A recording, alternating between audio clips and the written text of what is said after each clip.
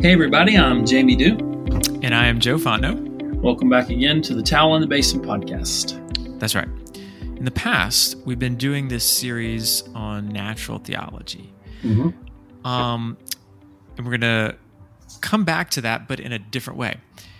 Before we do that, though, can you give us a recap, Jamie, for all the people out there who are like me, who are like, wait, what was that again? What is natural theology in a nutshell? Yeah, by the way, you're not alone in that, man. That's what we all do. Anytime we're not just super immersed in something, we always have to get those little refreshers. Yeah, so Right. We did 2 podcasts on natural theology. Number 1, what is it? And then number 2, should we be doing it? And is it legitimate for us to do? And stuff like that. Essentially, natural. So what we said there in those previous podcasts is that we need to distinguish between revelation and theology. Revelation is something that God does. He reveals. And theology is something we do in response to what God has revealed. So, for example, he spoke in his word, and then we formulate doctrinal statements from reading the scriptures. And so that's the act of doing theology. Since one is a God product, God reveals, it cannot err.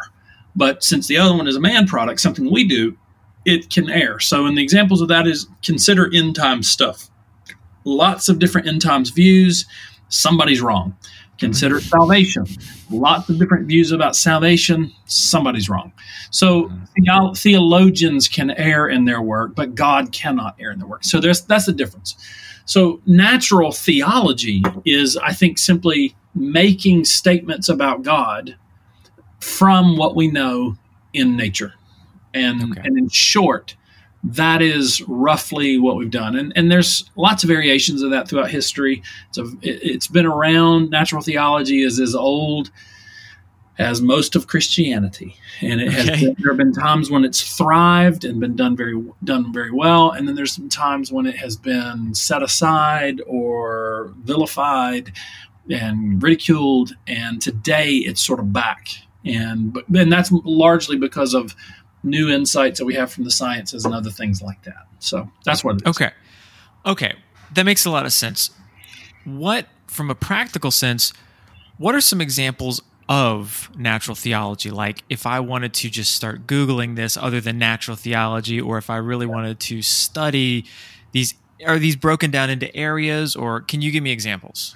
Yeah, they are. I mean, so, while one may be somewhat unfamiliar with the discussions about natural theology per se, if they've done any work in apologetics, they're actually not unfamiliar with natural theology at all, because much of what we do in apologetics is drawn from natural theology. Now, there's other ways of doing apologetics. This is not to minimize presuppositional apologetics or anything else like that, but much of evangelical and even a lot of Catholic natural apologetics today draws very heavily on natural theology. And so this is where, for example, arguments for God's existence are going to come in. So there's a lot of different kinds of arguments for God's existence that have been and currently are being employed by apologists. So, for example, and I want to in just a minute, I want to get real clear about what I mean by each of these camps. Okay. They're what we call cosmological arguments. Cosmological arguments are arguments about God, or arguments for the existence of God that we draw from the cosmos itself, hence cosmological. And then there are teleological arguments. Teleological comes from the Greek word telos, which means purpose. And so teleological arguments are going to draw in on specific details of nature that seem to have purpose. Like an eyeball, for example, has a purpose of seeing. Taste buds have a purpose of tasting. Hemoglobin and other elements of blood have the purpose of clotting and things like that. So when you find particular details of the universe that seem to have purpose to them, there are arguments that are made from those examples to the existence of God. And those are called teleological arguments. There are other kinds of arguments. There are moral arguments from the very sense of morality that we have. There are arguments from beauty. Beauty, be that in the sound of Beethoven's symphonies, beauty in the beautiful face of a woman, beauty in a sunset, beauty in a rose, beauty in a fragrance, beauty wherever you'd find it. There are arguments for God's existence from beauty itself. Arguments from reason, the fact that we are rational and the fact that the universe is rational. There are philosophers that make arguments for God's existence from rationality itself. There are even arguments, these would be interesting, they might be a little difficult and complicated to pursue in a podcast, but there are even arguments for God's existence from the very concept of God itself. And so arguments that where philosophers will say, hey, here's what we mean by the word God, and you draw that out to its logical conclusion, that being has to exist. So, all that to say, anytime we do stuff like that, we're in the realm of natural theology. And just one quick word here about that. By each of those examples that I just gave you, you'll hear people use language, they'll say things like, well, tell me about, quote, the cosmological argument or the teleological argument. And what I want to say is we're thinking about it wrong. There's not really just one argument that's the teleological argument or cosmological argument. Rather, what there are families of arguments that all belong in those buckets. So in other words, there's certain kinds of arguments, plural, that we would label as cosmological arguments, and certain kinds of arguments that we would label as teleological arguments, in the same way that there's no such thing as just the pepperoni pizza, right? There are rather pepperoni pizzas. And what makes it a pepperoni pizza? It's a pizza and it has pepperoni on it. And it's kind of the same thing, right? We can say these arguments are cosmological arguments because they're arguments for God's existence that come from this kind of information. And there are lots and lots of examples of them. And so those are examples of what we mean when we talk about doing natural theology today. Okay. That makes sense. So you listed about half a dozen different areas. What if we just take one, the first one that you mentioned, cosmology? Cosmological arguments, yeah. Cosmological, yeah. Yep. What does this look like, and what should I know about this? Yeah, so one other quick note real quick. I'll give you some examples of these. But when you look how these arguments function, how they'll move from a thought to the conclusion, a lot of these families of arguments take the same course of thought. In other words, they kind of follow the same patterns. What differentiates them is the information that you plug in on the front end, right? So take teleological arguments. There's a certain kind of information or data that you start with. You find in the world examples of design, right? Or things that have purpose to them. And we argue from those to the existence of God. Well, in cosmological arguments, you're actually starting with a piece of information that's much more broad than that.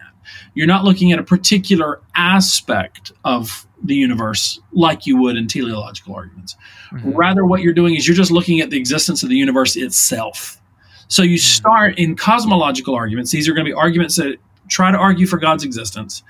And they all start with just the brute fact of the universe itself. Hey, look, around us, there is a universe. And then we could argue, per these arguments, from the existence of a universe to the existence of a God. And that roughly is what cosmological arguments do. They start with the universe or the cosmos, and they say, hey, man, there's got to be an explanation of this, and that explanation is best thought of as God. Now, I mentioned a minute ago that for each of these families of arguments, there are lots and lots of examples of them. And this is true of cosmological arguments. Cosmological arguments are actually as old as Western philosophy itself. Plato and Aristotle are actually making, in various places, certain arguments for God's existence that are cosmological arguments at the core. And so there's a sense in which this family of arguments predates even Christianity itself.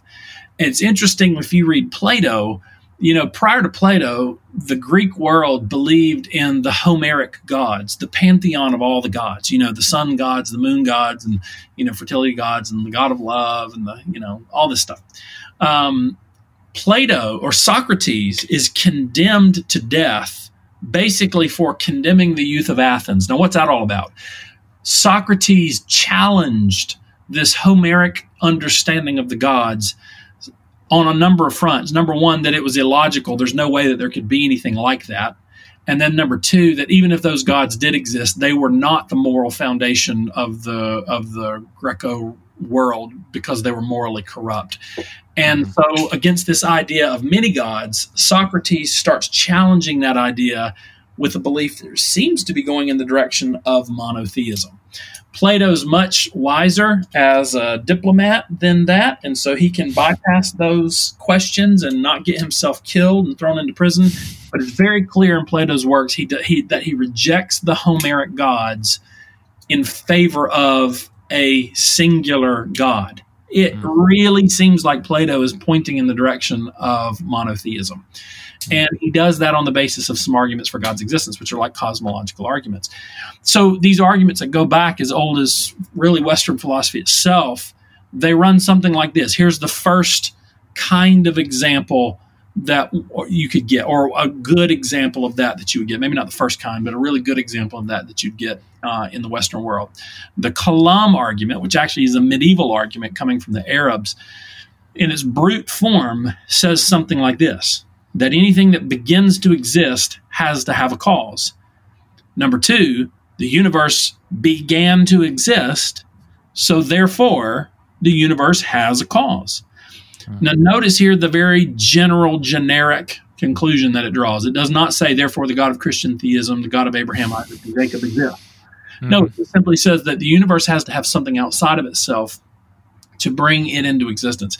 And it won't do to simply kick that back and say, well, there was another universe. Well, then where would that come from? Because it had a cause. There are a number of these early arguments that push back against the possibility of something called an infinite regress. And essentially what all of those arguments are going to try to argue is that you have to have something or somebody outside of the physical universe to bring it all into existence in the first place, or else none of this stuff could have ever been. So in its sort of initial forms, those are the kinds of things that Kalam arguments tried to do. Now, today, a very popular expression of that Kalam cosmological argument is William Lane Craig's example of the Kalam cosmological argument. Nobody, I think it's safe to say nobody, has had as big of an impact in making these arguments really ever, not just today, than William Lane Craig.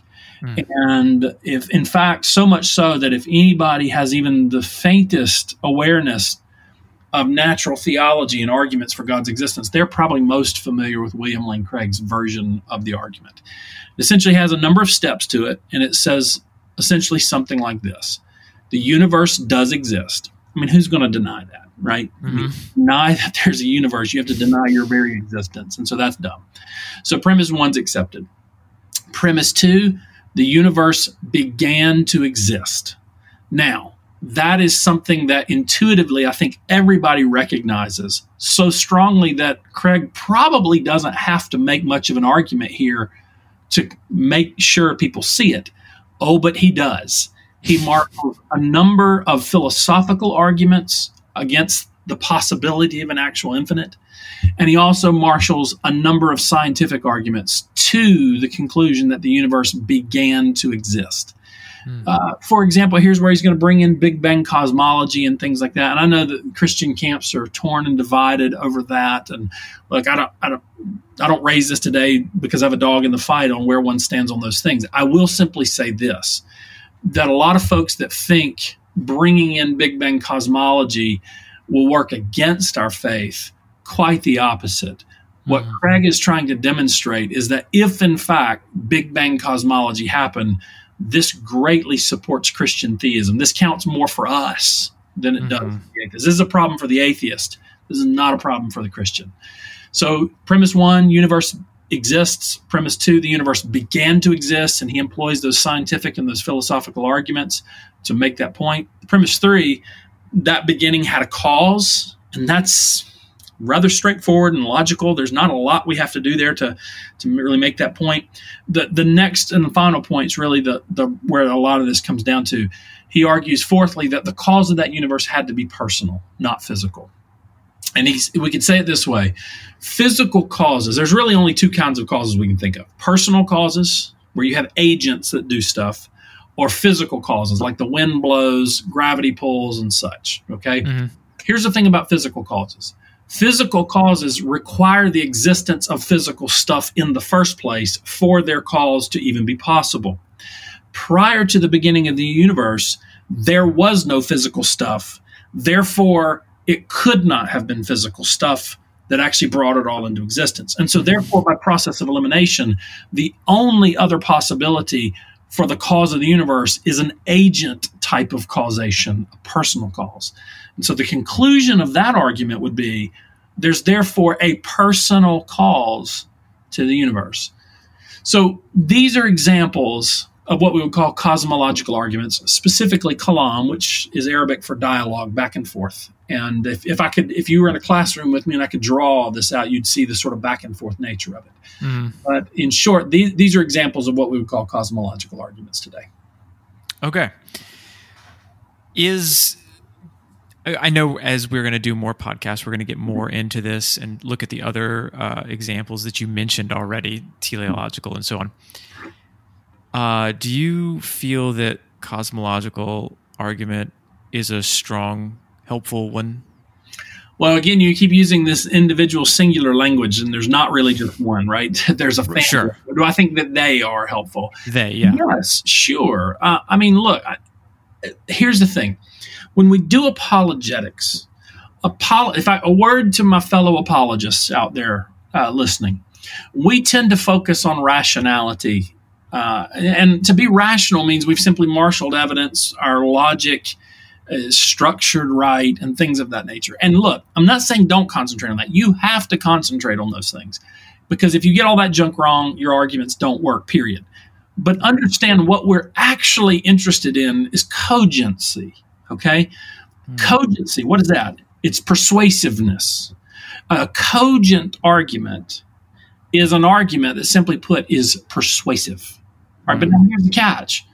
So what's persuasive? Well, what's persuasive is probably different for every single one of us. There is no one size fits all for persuasiveness. There's not. What persuades me might not persuade you, and vice versa. I mean, look, I have to say, I have 4 kids. I watched all 4 of them get born. I did. And I hear people say things like, oh, I watched my child be born. I just don't know how you can deny there was the existence of God. It just confirmed it for me. Look, it was a beautiful, all 4 of them were beautiful moments. They were bloody moments. They were beautiful moments. And I wouldn't take anything for them. And I remember so very much about every single one of them. So special. But they did nothing for me in terms of my belief in God. I already believed in God. I didn't believe in more after that moment. So I just don't find that stuff particularly persuasive. Mm-hmm. But for some people, it does. There are things that persuade me. I'll be honest with you, and we'll get into some of this in the later podcasts on some of these things. It's actually, for me, there's a couple other things that are more persuasive to me as to why I really do think there's a God. It's the more existential things. It's this deep sense of meaning and longing that Lewis talks about a lot. I look forward to maybe doing a podcast on that. Mm-hmm. That stuff does it for me. That stuff really convinces me that there's not just something out there, but there's somebody out there. And then second of all, it's things like the resurrection of Jesus. And then it's my own personal conversion. I have no way of accounting for my life aside from the God of Christianity. I really don't. So, stuff like that really does it for me. But it wouldn't persuade a skeptic in the pew that came to hear me speak or something like that. Mm-hmm. This argument might. So here's the sad part about what's happened in apologetics. It's gotten political and it's gotten denominational, and people have gotten super judgmental, and we focus now on methodology, and we criticize everybody else's approach to doing apologetics. And I want to say to everybody, stop it, please. Because what we're doing, what we actually have to have our eye on is cogency, persuasiveness. Mm-hmm. What persuades you may not persuade me, and vice versa. So you're asking me, do these arguments work? Well, clearly throughout history, these arguments have indeed been very persuasive to a lot of people. Yes. Mm-hmm. For me personally, I tend to think that argument works logically. Yeah. I mean, so in other words, I run through that argument. I go, yeah, that sounds about right.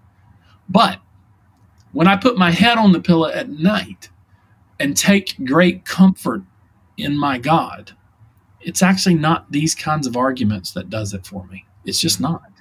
So do they compel me in some way towards God? No, not really. But I do think that logically they work. And so in a mild way for me, they're confirmatory, if I can say that, if that's even a word. And but I don't want to begrudge the fact that there are many brothers and sisters throughout the history of the church that have been deeply encouraged by these arguments. And therefore I'm a proponent of them, recognizing that they may actually be cogent for somebody else. Excellent. Well, I look forward to getting into the rest of them. Yeah, man. Fun. All right. Thanks so much, Jamie. Hey, everybody. This is Jamie and Joe again. If you like this podcast, would you leave us a rating and review wherever you listen to podcasts? That helps other people find it. And if you have any questions, we'd love to hear about them. Just go to jamiedew.com/questions and send them in that way, and we'll take a look at the most frequently asked questions and give them a shot.